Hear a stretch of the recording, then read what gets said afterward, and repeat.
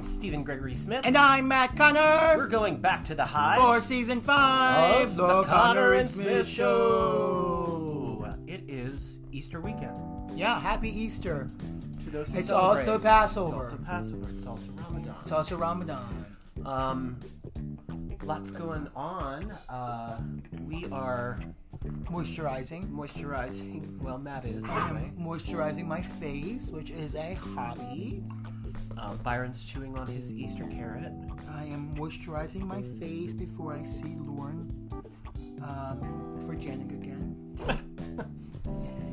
Lots of little sneezes going on from Bye-Byes. It's allergy season. Is in full swing, so to those who celebrate, I feel your pain. We have a great what? Who celebrate what? Celebrate Allergies? allergy season. Oh yeah, for those of you who celebrate allergy season, Yes. it's Ramadan, Cheers. it's Easter, it's Passover, it's allergy season. Lots happening. Bless you, Byron. Oh my. I think Bye-Byes is allergic to happiness. Yeah. So today we spoke to him a while ago, but this is, Pretend like it was today. yeah. It's Ben Church! We had a very fun conversation about a lot of things. Yeah, SU's in there We will somewhere. also learn about the last name Church. Correct. We talked about it. So lots of that happening. That is all. We're going to take a quick break and we will be Right back. In 1985, Tyler was meeting Justin at their favorite arcade, Longshot. Just as Justin was about to confess his love for Tyler, the world changed. Blending elements of 1980s pop culture and LGBTQIA fiction, we journey through this incredible experience that brings them closer together as they fight against a world trying to keep them apart. Listen to Longshot on Anchor FM, Spotify, Apple Podcasts, and wherever you get your podcasts.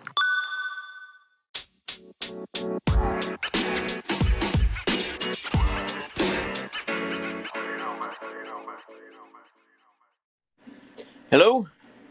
there you are. Yes, here I are. Hi, Ben. How are you? I'm doing pretty well. And yourself? Good.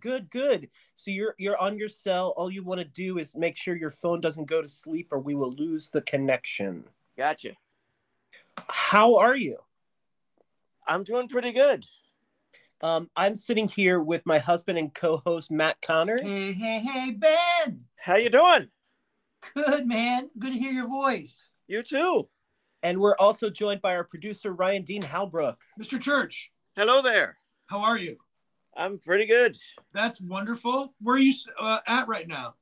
I am in a tiny, eccentric town called Washington Grove that is sandwiched between Rockville and Gaithersburg, Oh, okay. which not a lot of people know that it exists or that it's an actual town, not just a neighborhood. So you're nearby. Pretty close, yeah. Do you work in the city or you work out that way? I work out here. I work at the Gaithersburg Library. Oh, very cool, man. Keep those books alive. Yes. Roald Dahl, man. What's up with that? I've heard rumblings that he might be the next celebrity or I guess he's still a celebrity he said something we don't like. Is that what I didn't hear anything about Yeah, it? they were going to censor his books. Oh God, I've heard that Change them. there was something. He was like he's been accused of being a Nazi sympathizer or something. Right. Not to start in hot on issues like this because this is about you, but this is a timely subject, right? Yeah. There's a lot of book banning bills and things like that, and things that start to feel like, what is actual freedom? What is actual freedom to read and choose what you want? And I mean, if you took half of the authors from the past and held them accountable to today's standards, it would probably eliminate most of the authors from current status. But yeah. I'm thinking of in particular right now, the one that comes to mind is Lovecraft. No, is it no, not Lovecraft. Was it Lovecraft? Yeah, Lovecraft. It might be Lovecraft. Lovecraft was, because one of the things with Lovecraft is that even for like a lot of people, you can say, well, they were products of their time and they didn't know any better. But even by the standards of the time, Lovecraft was extreme. Yeah. Like, even people among his circle were like, dude, you need to stop. Interesting. There was another author I was thinking of that wasn't Lovecraft, but it was kind of that time, and it'll come to me. But kind of in the same horror realm. Rats, not there. And anyway, well, I mean, should we read a book written by a murderer or someone who has tried to? Because that's going to immediately get rid of the book of Exodus or anything written by Abraham. Oh man, that's one of the things that I love is when people are like talking about how, oh, this book is too violent or too sexual for children, and then they, completely ignoring the fact that the Bible is one of the most, I mean, there's some not just violence but sexual violence. Well, in Song of Solomon too, there's some sexy stuff in that. Yeah. I guess you're right. Yeah. Well, yeah. The Bible's real sexy. In the nightclub episode in Gomorrah. That was a mid-season finale, wasn't it? I was in Sodom. What? I was in Sodom that night. Yeah. Yeah. Who was it? You know what? HBO could totally do just like a straight, very faithful adaptation of the Bible, and it would probably fit right in with like Game of Thrones or something. Oh, totally. Yeah. I'm down. Like Bible as it is, a legend, myth, whatever. Yeah. I mean, there's zombies in it too. So there's zombies. There's armies wiping each other out. There's Plagues. daughters getting their dad drunk so they can See his wing wang. essay him. Did you just say wing wang, Matt? I'm so sorry. I don't have very many vocabulary. Anyway, Ben, are you from that area originally? Yes, I am. Ben, are you from a long line of churches? It goes back a couple of generations. There's two differing stories about how we came about this name. Many generations ago, our last name was, depending on who you ask, it was either Hogue or Hogg. Like Hogue? Hoggg. Oh, okay. And the first story I heard was that people were making fun of us for our last name. And so we changed it to Church, which in my experience did not work. And when I said that, my dad was like, well, back then that wasn't something that was, that was safe at the time. My great-great-grandfather's name was Boss. Boss Hogg. Anyway. Boss Hogg. The other story was that there were some criminals, I think there were cattle thieves in Scotland. And so the name was changed to distance ourselves from that. Interesting. But that was like, I think one of the earliest ancestors, because me and some of my aunts were very interested in genealogy. And so they traced back to, I think Alexander Hogg came over in the 1700s. And at some point after him, it was Church, and we're not sure specifically what happened. Huh. He had a religious conversion. That could be it too. Yeah. It's interesting. My name's the most boring out there. So I have nothing really to talk about with it could have been Smythe at some point. No, I think it was Smite. No. Ooh, I like that. Steve Smite.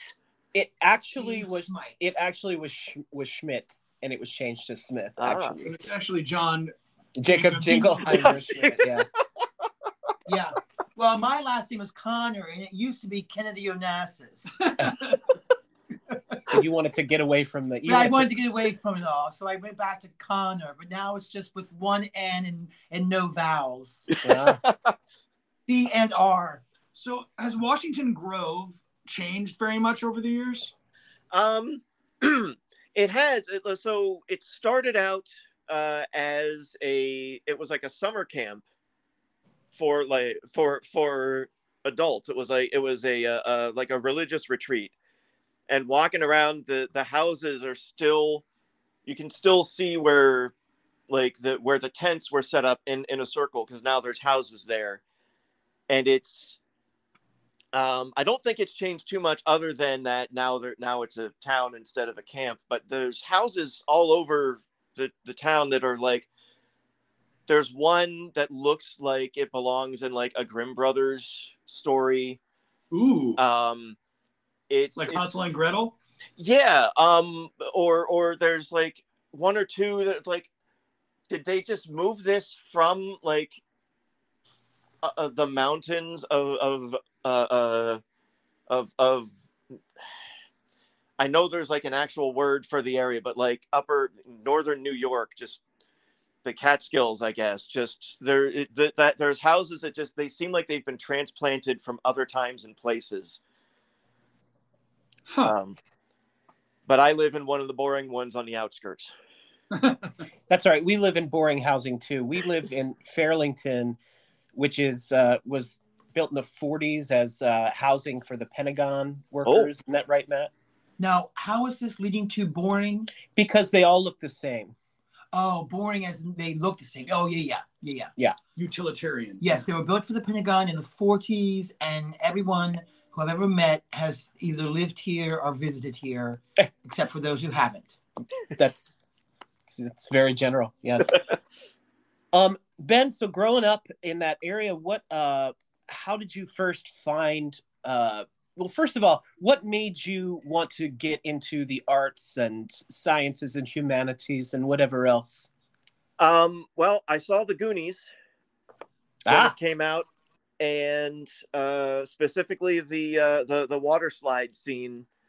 And I was just a little kid in the audience looking up at the screen going, I want to do that. Yes, who didn't? And then from then on, and this is, the memories come trickling back from the depths of my aging psyche. And so I'm remembering me and my older sister would put on like puppet shows for my parents and my younger siblings. We would do, my family had a gathering every Christmas Eve, and the kids would all, we'd put on some weird sort of Christmas pageant that usually involved me doing a pratfall. And then eventually in high school, I finally got into like actual acting, still doing pratfalls on the side. Who doesn't love a good pratfall? Yeah, it's fun. I would probably injure myself if I tried it now. The advantages to being young, you can throw yourself down on the ground and it doesn't do too much permanent damage. And sometimes not even on purpose.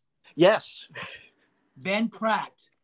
I mean, I could literally throw myself down Jenny Lamb and Sam Rotella's stairs over and over again and never hurt myself. I don't know how it. I don't know how I did it. You felt no pain. You were in a state of heightened of excitement. That's what it was. Yeah, something. That's interesting. I used to put on little pageants and things for my family with my cousin Pamela, except I think I was like usually like a Batman villain, and I always made her be the Catwoman. Nice. And there was not a Batman in sight because I wasn't interested in the hero ever. I was always interested in the colorful characters. As Frank Gorshin said, nobody cares about Batman and Robin. They're watching the show for the villains. Absolutely. Absolutely. Still my favorite Riddler. Yeah. So you got into you say real acting in high school, and how did you hear about Shenandoah? Just because you were kind of close by, or? I think it was just generally, once you get to a certain age, all the colleges start sending you pamphlets, and I don't remember specifically how I found out about SU, so I assume it was one of the brochures that I got, and I don't remember every place that I tried. I know I auditioned for like the Philadelphia Academy of Performing Arts. But like, and I've listened to a bunch of the previous episodes. So I'm, adding to the number of people who said when they came to visit SU, it just felt right. Yeah. It was, like, I can live here. This feels like a good place. I always pin it on the willow tree and the little pond and bench, The fake duck pond. Yeah. Yeah. It felt not intimidating. It felt. Yes. Yeah. Yeah. Yeah. I think it's interesting that answer keeps repeating. Almost like everyone was supposed to be there who was there, Yeah. For whatever reason. Mm-hmm. That goes into some kind of conspiracy theory, I'm sure.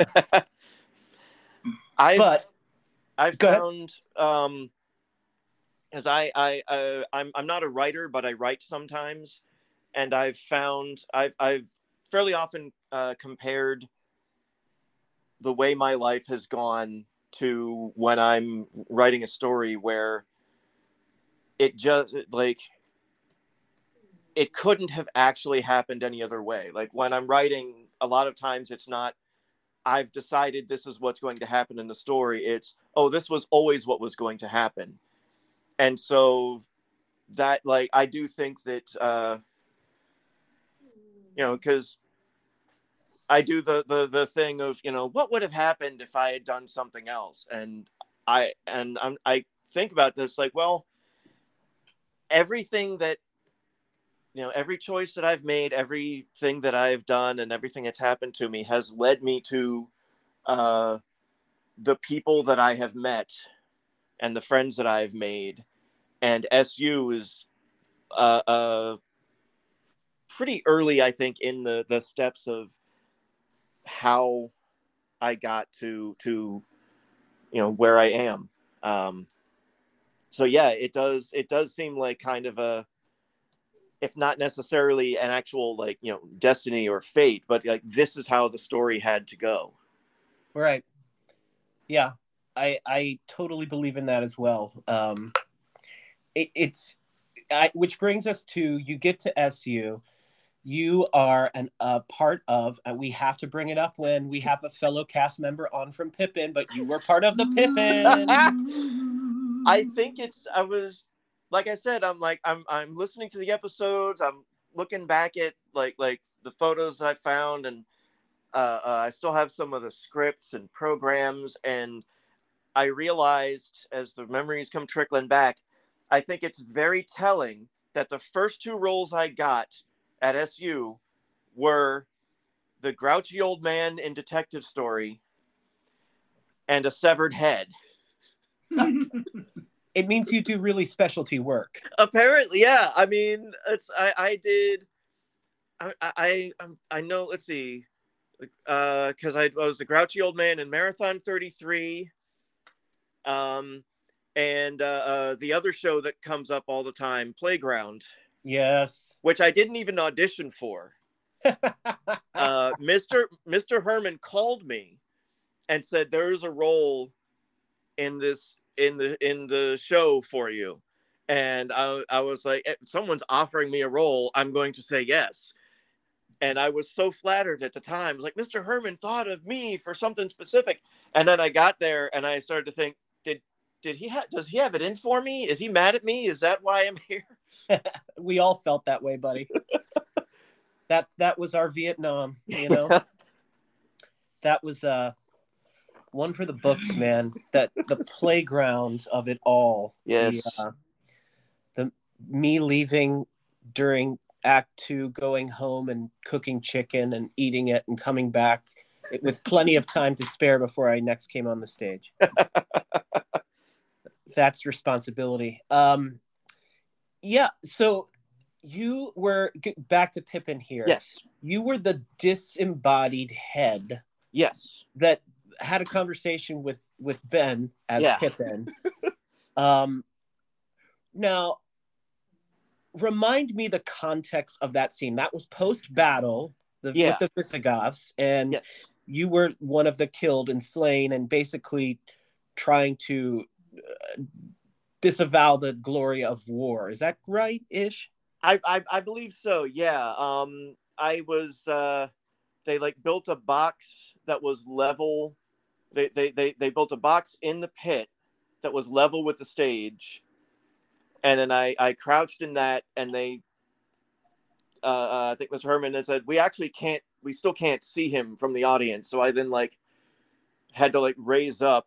Fortunately, there was no bottom in the box, so I could it was resting on my shoulders, and I say something like, I was a good man, and Pippin says, "You're also a very lucky man. You've had the honor of dying for your king," and I still remember. I love getting to say this. Just words fail me.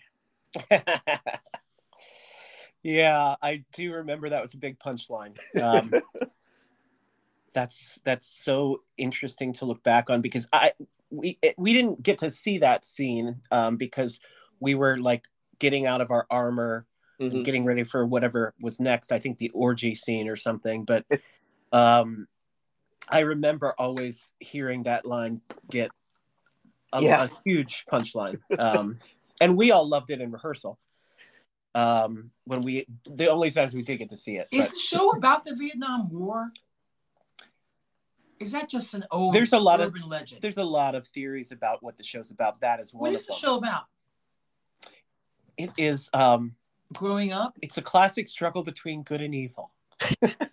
It's I'm not sure how much thought I ever put into it until just now, but it seemed to me, and actually it seems to be very relevant to my to my life in particular, but probably to anyone who went into the arts. A lot of it seems to have been what you think is what you want isn't actually what you want, because he had he got his happily ever after wasn't what he set out to get. Because he was, if I recall, he was looking to be just to have the ultimate life of glory or fulfillment or whatever, and so he kept looking. He missed what was in front of him until Greg said, "Hey, I got it. We'll set you on fire." Right. He ended up with really what he was searching for all along, which was this family unit that he developed. Mm-hmm. And they took all the costumes and lights and choreography away from him, and he was content. Yeah. Or trapped, as he said. Yeah. It was trapped but happy. Which is pretty good for the end of a musical comedy. Ta-da! the one of the best endings, I think. Yeah. To a musical. Yeah, it is an interesting. Many of our compatriots are still in the business, or many are not, but use their skills they learned at their time at SU or at their time in the business to in different veins in their current life. And I think that's maybe why Pippin is still so kind of relevant and interesting to us as well.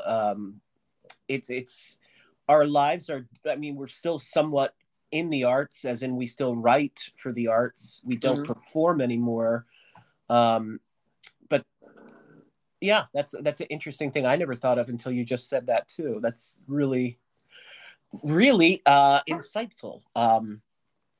So beyond the various, the head and various cranky old men or weasels or what have you, what are just some other highlight, like, fond memories that you have from your time at SU? Well, like short bits are like, and this was something I don't think I appreciated enough at the time. I think I was too nervous about grades. But in scene study, it was really cool that every time, like every new scene, I had a new scene partner. Yeah. I remember doing Greater Tuna with Norman. I don't remember the play it was from, but like I remember working out like a stunt to do, which involved me doing a pratfall with Hoots.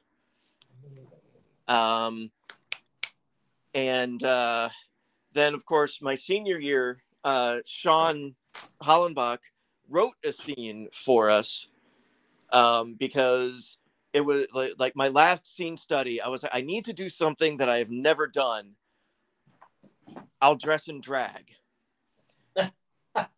And neither I nor Sean, or possibly he didn't care to look for a scene. He was just like, I'll write a scene. And he like made up a play and wrote a scene for it.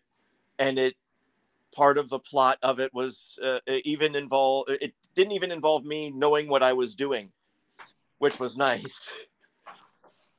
How many times did any of us write our own material and just call it a play? And Hal would be like, what's this from? Would be like Broken Dreams. It was off Broadway in 92. And he'd be like, yeah, all right. He probably knew. It's somewhat similar, I guess, to my first semester directing project, which was from a comic book. Which one? Johnny the Homicidal Maniac. Ah, yes. So you just basically adapted something from a comic book? Yes, and I'm pretty sure I only got away with it because that was the year our directing teacher only showed up half the time. Was it McNamara? Was that his? I don't remember the guy's name. I just remember they hired someone from DC. Yeah, it was Robert McNamara. And he was never here because he was, I think, the artistic director of what was it, Scena Theater, something like that. Scena, Scena, that was in operation for many years here in DC. He was very, very rarely there. You're right. I remember I directed a scene from The Women. Did he teach dialects? Yeah, as well? I think so. Yeah. Yeah. I did a scene from The Women. I directed a scene from The Women, and I'll never forget. He was just such a weirdo. No offense if you're listening. I doubt you are, Mr. McNamara. But he would be like, oh, and next up we have Stephen Smith with The Women. So what did you work on with The Women? He'd always say it like that. And I was like, does that word hurt you? Like, what is it? Some people have a problem, like a hard time saying women. Really? I've never encountered that in my travels except for him. Can you say women for me, Matt? Women. Oh, see, that was lovely. Ryan? Women. That was creepy. Wait. Now, but can you do it in an accent? Women. See, we're learning. We're showing what we learned from Robert McNamara. Women? Wilman. Yeah, I'm from Gaul. Women. Women. Yeah, women. Yeah. I don't know what that was, but that was fun. So it's actually Woman is a great horror film. Have you seen it? Directed by Lucky McKee. No. Good one. Anyway, sorry. There's a horror film called Woman. Yes. There's one called The Men too, right? Just Men. Men I have heard of. I saw the trailers for that. It almost seems like women would be like the incel response to. They made a horror movie about men. Well, I'll show them. Right. Women are scary. That's so funny. I'm gonna have to look that up, The Ryan. Woman. It's really good. Lucky McKee. He did May. Oh, I love May. Yeah. Anyway, good movie. Back to it. So Ben, after some of those fond memories and characters and whatever else, what did young Ben do post SU?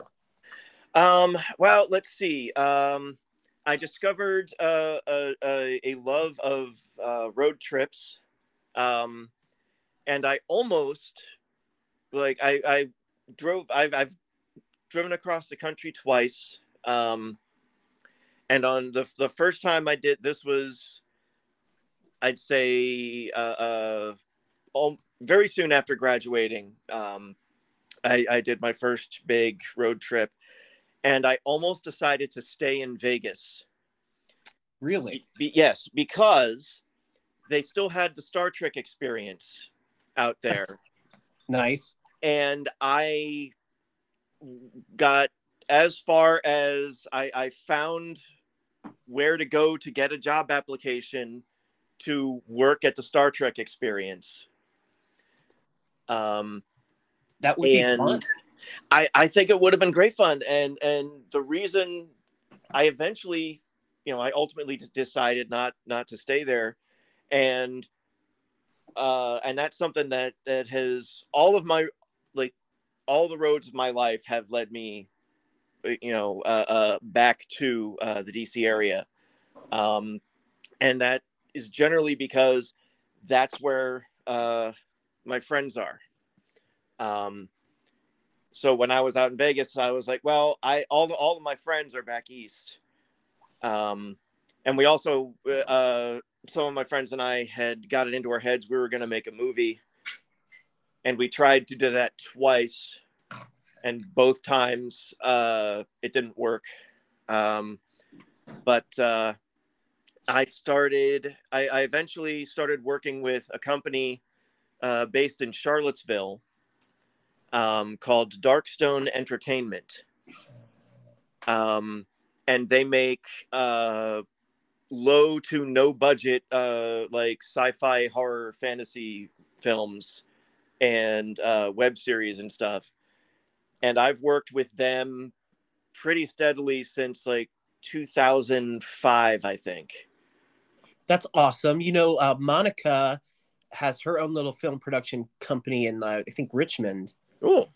That she does horror films as well and web things. And you should check out her episode. She tells all about all of her projects and things that are going on. Very cool. But that's awesome. That sounds like right up my alley for sure. Would we have seen anything? Sorry? Would we have seen anything that they have worked on, or a lot of it? Granted, a lot of it hasn't seen the light of day yet. But we did do the biggest project I worked on with them was a remake of Plan 9 from Outer Space. Oh, nice. It was just called Plan 9 with Brian Krause from Charmed as our male lead. And the last surviving cast member of the original Plan 9. Which was who? Conrad Brooks. Which one was he? He was one of the cops. I think he was the one who just kept had absolutely no gun discipline whatsoever. Yes. Even going so far as use his gun to push his cap back up on his head. I think that was Conrad Brooks. And I think I'm pretty sure he has since passed, but he was he died in 2017. Yeah. Okay. But yeah, we got we had him. Do you remember? I think she was the first zombie you ever see in The Walking Dead. The little girl? The little girl. We got that actress. Was she much older by then? She was, yeah. She was not quite as little a girl. Did she play the Vampira role? No. She worked with Conrad. She was his granddaughter. But no, we had. I don't think it was anyone that was I think most of our budget went to casting Brian Krause. Sure. So we didn't have a whole lot of. We had a lot of YouTube stars in it. Are you familiar with the Angry Video Game Nerd? Yes. He's in it. Wow. We got the Chad Vader guys. Well, that's kind of smart. I mean, I would hope that like at someday this like finds YouTube in some way, you know? Yeah. Well, that one came out on DVD, so that one should be findable at least. Oh, Ryan has found it. It's Awesome. on Plex if anybody would like to watch it. Plex.tv? You know, it's an app like Pluto or Tubi or something like that. Yeah, Plex. Okay. No, go ahead. And then continue. The other big thing that I did with them, we did a web series called Spade, and that sort of fulfilled my dream of being a regular on a series, and that one unfortunately at the moment is not available because when we were putting it out, YouTube had this like blanket license for music. Yes. And then that went away. So like half of our episodes were no longer like they kept getting that like all the audio got shut down. Your character was Wesley Morgan. Yes. And I am still somewhat obsessed with that character. I'm hoping to bring him back. There's now I know they're available on Amazon Prime. There's a couple of short films about the lead character of Spade. His that character's name was Jack Spade. And so they're making some short films, and then we want to make like one or two feature length ones, and one of those will be like at least like the first season of the web series strung together as a feature, and then hopefully that will open the door for me to come back to play Wesley. I partly because I got to play him for so long. That is a character that I really connected with. And spoiler alert, he dies, but hopefully that won't stick. Interesting. Did you the guy that directed this and Plan 9, John Johnson? Are you Yes. friends with him? Yes, I am. How did you guys meet? So there was for a while, what was the website? It was like Actor News. It's not around anymore, but it was one of the earlier like casting sites. It's somewhat similar to like actorcenter.org, but it was like actornews.net or something. I think that rings a bell, yeah. So I saw a casting notice for a film called DMOC. And I went and auditioned for a couple of the smaller speaking roles. And then I got called back to play one of, to do background on that. And I played, I think, like 3 or 4 monsters in DMOC. And I was very pleased because both times that I died on screen, I was the only one that had to be shot twice before I went down. And then I auditioned for another short that they did, or not a short, it was a feature. It was called Freshman Psych, which I'm not sure where that's available. But it at least used to be online. But after that, Johnny just started contacting me and said, "We're doing a project. Here's the role I would like you to play." Whenever I'm able to make my schedule, my schedule fit, I find some way to get down there and have a great time working with good friends. Do you remember Micaiah Umbertus? Yeah. Yeah, he works with them as well. Oh, awesome. I have to be honest with you. Ed Wood is a favorite of mine. I have all of his films, including Orgy of the Dead, including like many documentaries about him. He's quite a fascinating character. Plan 9 is so... I remember recording it off of the TV when I was a kid. And even when I was a kid and like would watch anything and love it, I was like, is this for real?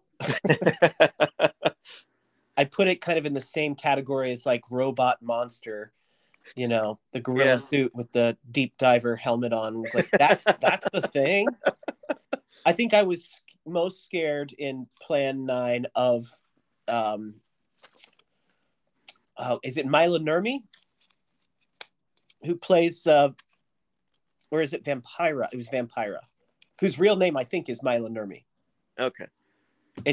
See, this is how much I know. I also know that the woman who played opposite the lead, female, she went on to leave Ed Wood. I think she was with him at some point and she wrote songs for Elvis. Oh, wow. Like many, for a while. Was she like, Ed, I'm going to go write songs for Elvis? No. Slam the door. You should look that trivia up because that shit's really interesting. Just write like Ed Wood, Elvis Presley, like, I don't know. It's interesting thing. Might get a picture of Elvis cross-dressing. I'm picturing Ed Wood like calling after her. It's like, see if he wants to be in my picture. Of course. Or can we use one of his songs? Yeah. Have you ever seen Orgy of the Dead? If I have, it was on MST3K. No, Okay. it was never, because it never would have been allowed to be. Oh, it's okay. So it's Dolores Fuller. Dolores Fuller, yes, that's the actress. Yep, she did it. She wrote songs for Elvis, right? Yep. Anything that we would recognize. Let's see. Ryan is always the Google monster. Television for performer us. and songwriter. Instead, she wrote Rockahula Baby. Rockahula Baby, which was in Blue Hawaii. Yeah. Not much really on her. I Got Lucky. Stepping Out of Line, Unused Track. Oh, You Can't Say No in Acapulco from Fun in Acapulco. Okay. Beyond the Bend and It Happened at the World's Fair. I don't know if You Can't Say No in Acapulco would be a thing that we would embrace today. I mean, and for me, this is my favorite. Do the Clam. Do the Clam? Yeah, from Girl Happy. I wonder how that goes. No, I know how it goes. I've seen all of these movies. You know how Do the Clam goes? Well, I mean, I've seen the movie. How It's got to be a dance, right? How do you do the clam? Yeah, I think it's probably something with your arms, Yeah. like an alligator. Yeah. She also wrote Bad Romance based on her and Ed Wood's relationship. Oh, that's not true. Get off of Wikipedia. It's got to be true. It was on TV. No, Orgy of the Dead is, I think Ed Wood even stars in it. It's basically, the premise is two, like, you know, lovers are like going to a graveyard at night to make out or something, and then there's like a vampire and a werewolf and all this stuff, and they tie them up and make them watch all these women dancers who appear to have been paid in drugs to do the film. Oh, God. Who are like very high, dancing like go-go with like their boobs out. I recommend it highly because it feels like a strange trip that you can't get out of somehow. And it has ridiculous dialogue. When there is dialogue, it's ridiculous. What's it called? It's called Orgy of the Dead. I have it on DVD. Can we say orgy like 5 more times? Yeah, orgy. Who would take their date to go make out in a cemetery? It's Goths. a very popular. Well, there was this Goths, one time- totally. There was this one time back when I was. No, I'm just joking. I was like, who hasn't? Come on. I have a really serious question for you, Ben. Okay. So Matt showed me some TikTok, since I'm not on TikTok. Is Star Wars Galaxy's Edge worth going to? Yes. Really? Yes. And Is it a really an amazing experience? It really is. Seeing that,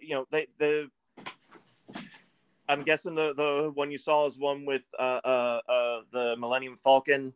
Yeah. Yeah, that's outside a ride called Smuggler's Run, and you get to pilot the Millennium Falcon.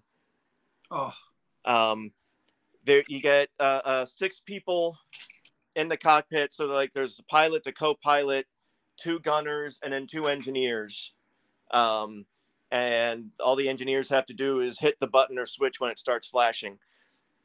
And then there's Rise of the Resistance. I saw one review that I totally agree with that said it's the closest you can get to actually being in Star Wars. that's the one that our friend R. Scott Thompson worked on. He's a Imagineer. Oh, Yeah, yeah. I mean, how are you a part of it? So you go through. It is a very long line, but in my opinion, the ride was worth it. And so they're evacuating a base, and so you're in a ship that's being evacuated from the base.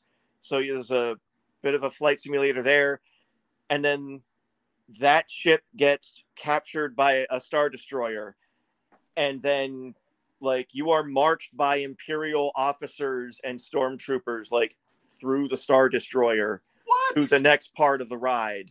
What? One guy, one of the officers, I don't know how much he broke character to do this, but I know that like a little girl in line behind me started freaking out. And so like I did see that he like crouched down like near her, and so I'm like, I'm guessing he was like, don't worry, none of this is real. Or possibly he stayed in character. It's like, it's okay as long as you cooperate, everything will be fine. He was like, sweetheart, I'm never bringing you to work again.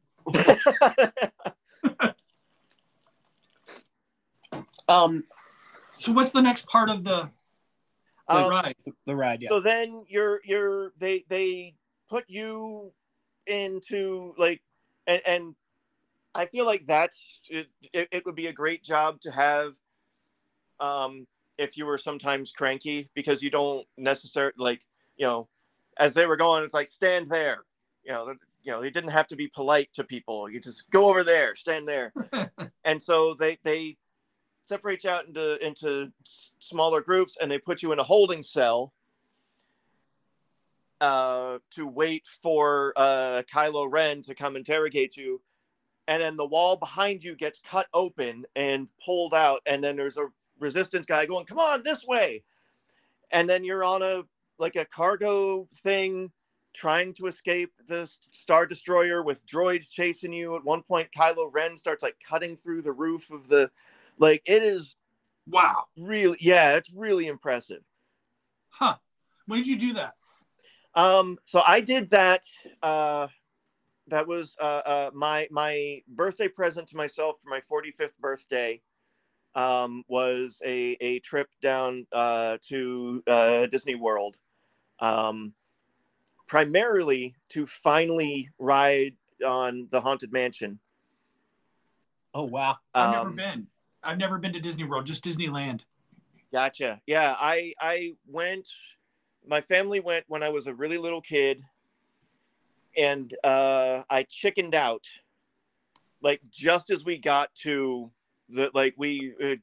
my mom never lets me forget this. We got all the way up to the entrance of the Haunted Mansion, and I chickened out. And so, and then I went a couple of years ago with some friends, and I was like, I'm finally going to ride on the Haunted Mansion. And I've been, this has been one of my big regrets all of my life, and it was broken. Oh no. So this year, finally, on my 45th birthday, I got to ride the Haunted Mansion. All right, so spoilers. How was it? It was really great. I do not sometimes you don't need better effects. There's a bit and I've been avoiding spoilers for the Haunted Mansion for like decades. But I did know I had seen like photos of the bride character, which was like this white, it's just this ghostly figure. You don't see her face, you just see red glowing eyes through the veil, and it's really spooky. And now there's like a full-on hologram with this like lady holding an axe going, "Here comes the bride." And I'm like, that wasn't as spooky as I was hoping, but everything else was really cool. So stick with the practical effects is what you're saying. Yeah. The sometimes digital is great, but a lot of times I'm more impressed with a well done practical effect than digital stuff.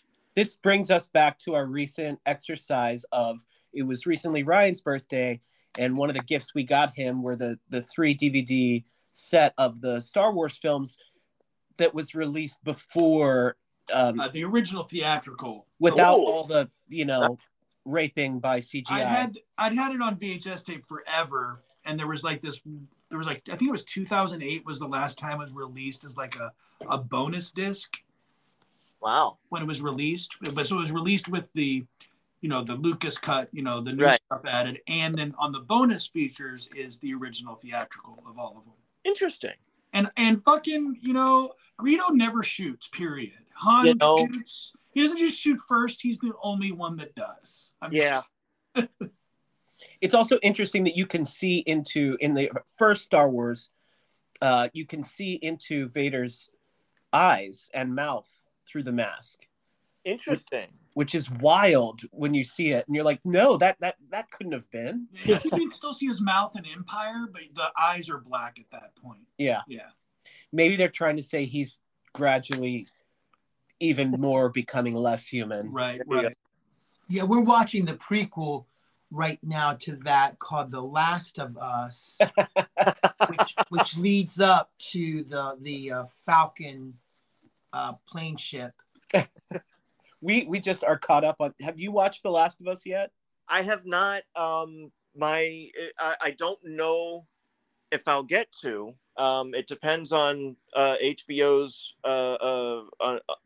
because so I found out it was on HBO, and I was like, I just canceled my HBO Max subscription because of their business practices, and so if they allow The Last of Us to be released on Blu-ray or DVD, I will probably watch it then. But my fear is that they will put it away so that they don't have to pay royalties. Because that seems to be what they're doing now, is they're canceling shows and movies. Sometimes not even releasing them, so they don't have to pay anybody. Yeah, Batwoman. Yeah, that whole debacle. It was filmed, spent $90 million. Oh, we're not going to release it. Yeah, they did the same with a Scooby-Doo animated movie. They completed it and then put it on the shelf. I don't know, man. The live action ones are close to my heart. I don't know if they can really beat those live action ones written by James Gunn.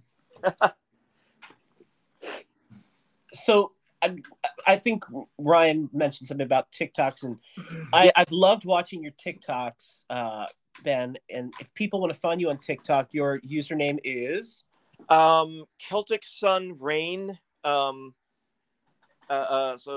CelticSunRain,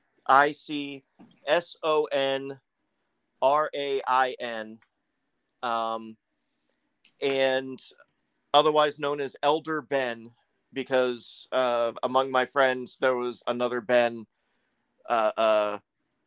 who was on TikTok, and so, okay, wait, I need to distinguish myself from that kid. At least it's Elder Ben and not Old Ben. Yeah. I have enjoyed watching all of them, especially the recent one. Was it to the Lake Forest Mall? Lake Forest Mall, yeah. Yeah, that's just amazing stuff. Why was the music playing and why was the alarm going off? Well, okay, so the alarm was a sound that I had gotten. I was trying to make it look like something from Silent Hill, and the alarm was from the Silent Hill Nice thing. I was like, oh my God, this is creepy.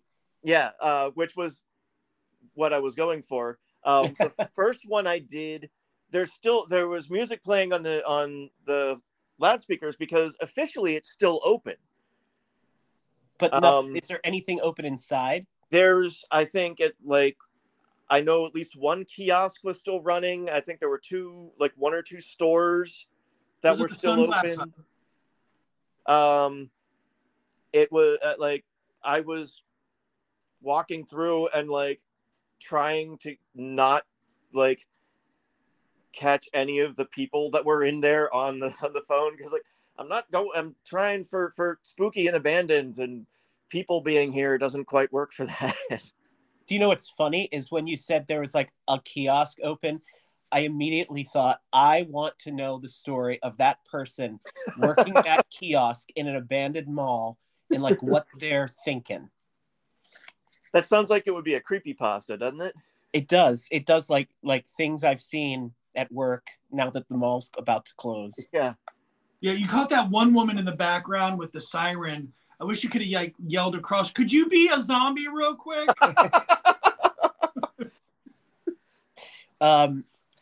So if people want to follow Ben, I highly recommend it. It's always Celtic Sun Rain. Yeah, Sun SON. Celtic Sun Rain. Yeah, there you go. Jingle it.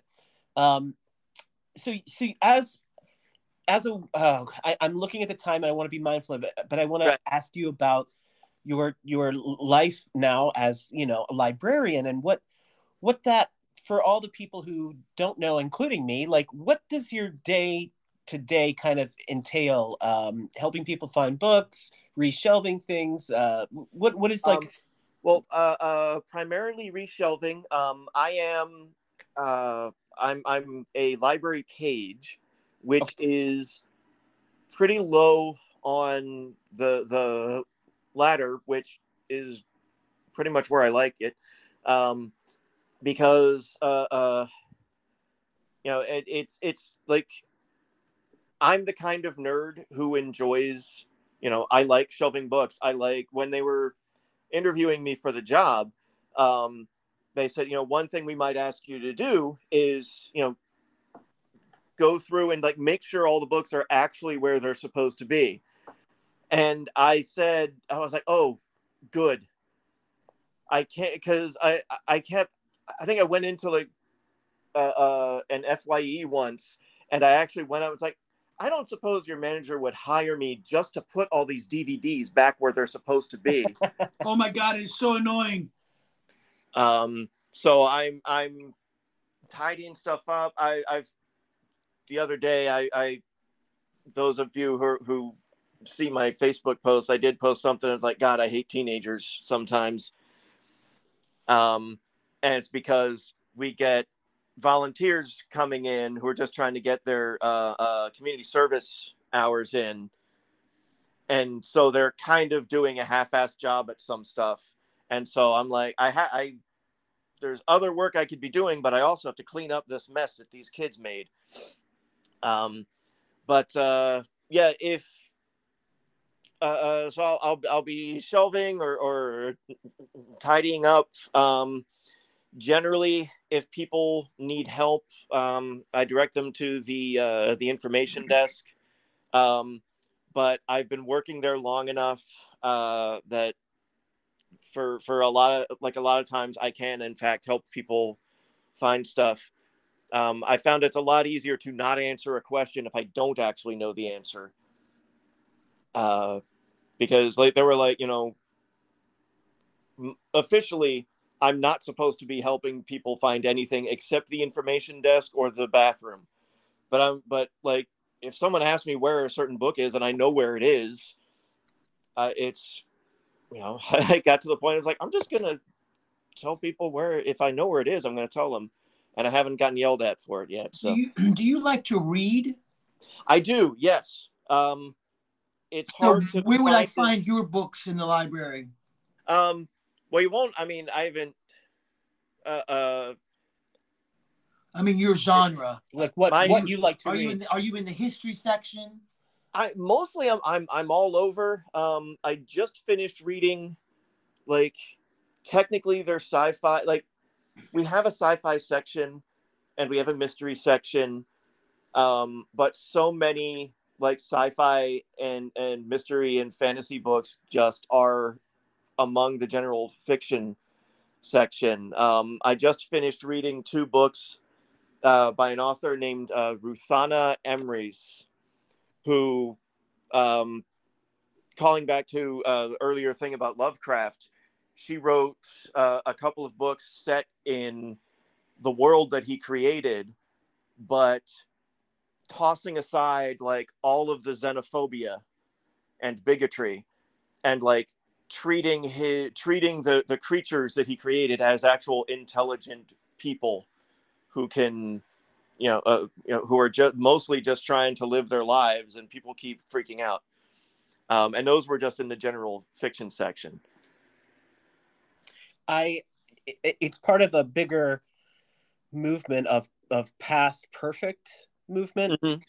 which is very interesting. I was, we're working on this long shot story podcast, 8-episode arc thing, and the original draft of it was quite true to the times of the 80s, Mm-hmm. with a lot of slurs against gay people and stuff like that. And when I first, I think it was Dave Joria actually, from SU also, I sent it to him to read, and he said, there's this thing called past perfect that you may want to think about, because though you lived through those times and they were harsh, people don't want to read about that as much anymore, especially in genre fiction and stuff. They want a kind of a perfect safe space. Mm-hmm. It was like, that's really valid. Yeah.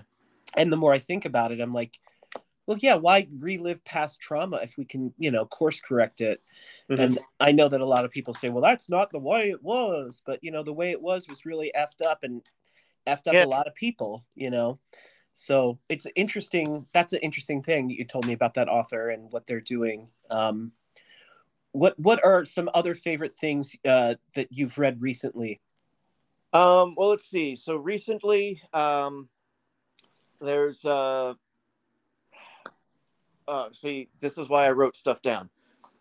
I was like, I know they're gonna ask me stuff, and my mind's gonna go blank. But we usually ask about streaming, which I was going to get to next. But you can feel free to skip the book and go to streaming if you'd like.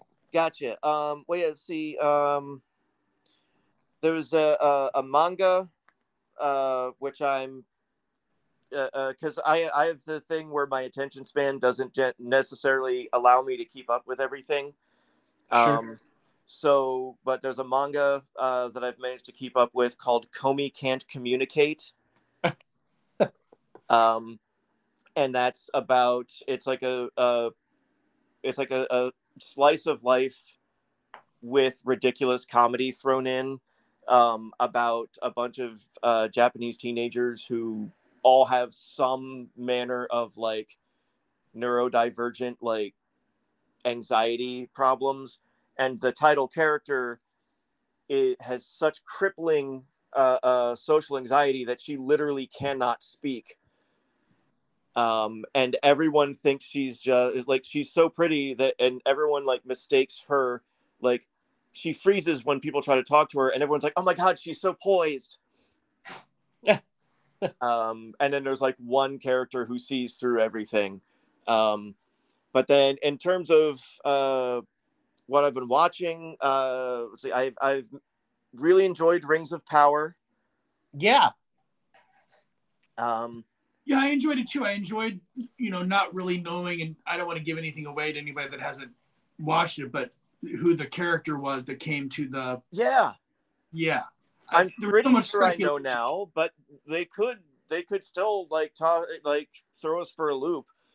Yeah. It was bad. I really enjoyed it. I was actually surprised. Yeah. I've also I've managed to keep up with all of the. I have not yet reached my saturation point for Star Trek. Me neither, man. They when they were doing like another show and another show, and I'm like, I'm really excited about each of these. I'm afraid that at some point I'm not going to be. I've reached that point with the Marvel stuff and with Star Wars, but so far I'm still all aboard for all of the Star Treks. I even like Lower Decks. Yes. Really funny. A lot of jokes that people might not get if they haven't seen the rest of the shows, but what's your favorite of the new shows? Of the new shows, I think Lower Decks is up there. And then I think it's a toss-up between Lower Decks and Strange New Worlds. Strange New Worlds, man, so good. They went back to basics. Yeah. Yeah, good stuff. And I like that even when they were getting into some of the more like gritty stuff with some of the Treks, it still came back around. Like no matter how violent it got, it still came back around to like the solution was every time has been to figure out a way to stop othering these people, and that the solution wasn't violence. It was, hey, I figured out, we don't actually need to blow something up to solve this. Right, which is the heart of what made Star Trek so wonderful about tackling the hard questions in our society. Going even back to the original show, and we kind of got away from that. Yeah. But now I think these new shows, I think you're right. I think it really does bring back what Roddenberry had in mind, and which I'm like, anybody that watches Star Trek, how can you like hate anything or like not see where we could be if we all just came together, Every time it's so bizarre. Every time somebody on the right, the alt-right or however they refer to themselves. Let's just say house right. That's house right. There was I forget what they did on which show. It was on Strange New Worlds when they used like footage of the January 6th riot as like, here's bad people doing stuff. And they were like, oh my God, Star Trek got woke. I'm like, don't pretend you've ever watched any of these shows. Right. Because clearly you haven't. Yeah, exactly. There was a guy I knew at SU. I don't remember his name, but I remember when Voyager came out, he was appalled that there was a woman captain. Oh, come on. And like, he was just like, Starfleet would have been smarter than that. I'm like, have you been paying what? How do you miss the point? You missed Voyager completely. Yeah. That's. I think we've gone down a rabbit hole of Star Trek here, man. But man, we're quite a ways in. It's really good talking to you, dude. You too. Yeah. Thank you for geeking out with us. And, no problem. And best of luck with everything you have coming up, and just your TikToks bring me joy. Keep doing them. Thank you. We'll don't be a stranger. We'll see you. I mean, gosh, we're pretty in the same metro area, so we'll look for me in the reference section. Okay. All right, Ben. Have a good night. You too. Bye. Bye.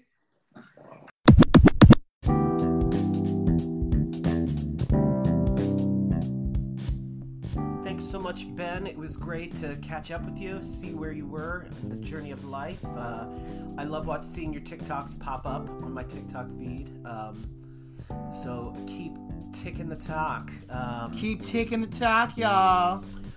yeah, so we're about to have some friends over and go hide Easter eggs. Yeah. For the children of the neighborhood. And maybe dye a few eggs and, you know, listen to some Jesus Christ Superstar. Every day a little death. Wow. We're gonna dye eggs and watch Jesus. Right, okay. I see how you Put that together. put that together, yeah. All right. Well, thank you for listening. And happy spring more than anything else. We're glad for you. We're glad for our Patreon subscribers. We do have a Patreon if you have it in your heart to support. Thank you also for all of you who supported to my first album that, you know, at the tender age of 40, I'm putting out an album of recordings that I found on an old hard drive that were from a cabaret 11 years ago. So, like, why not use them? It's a great song set.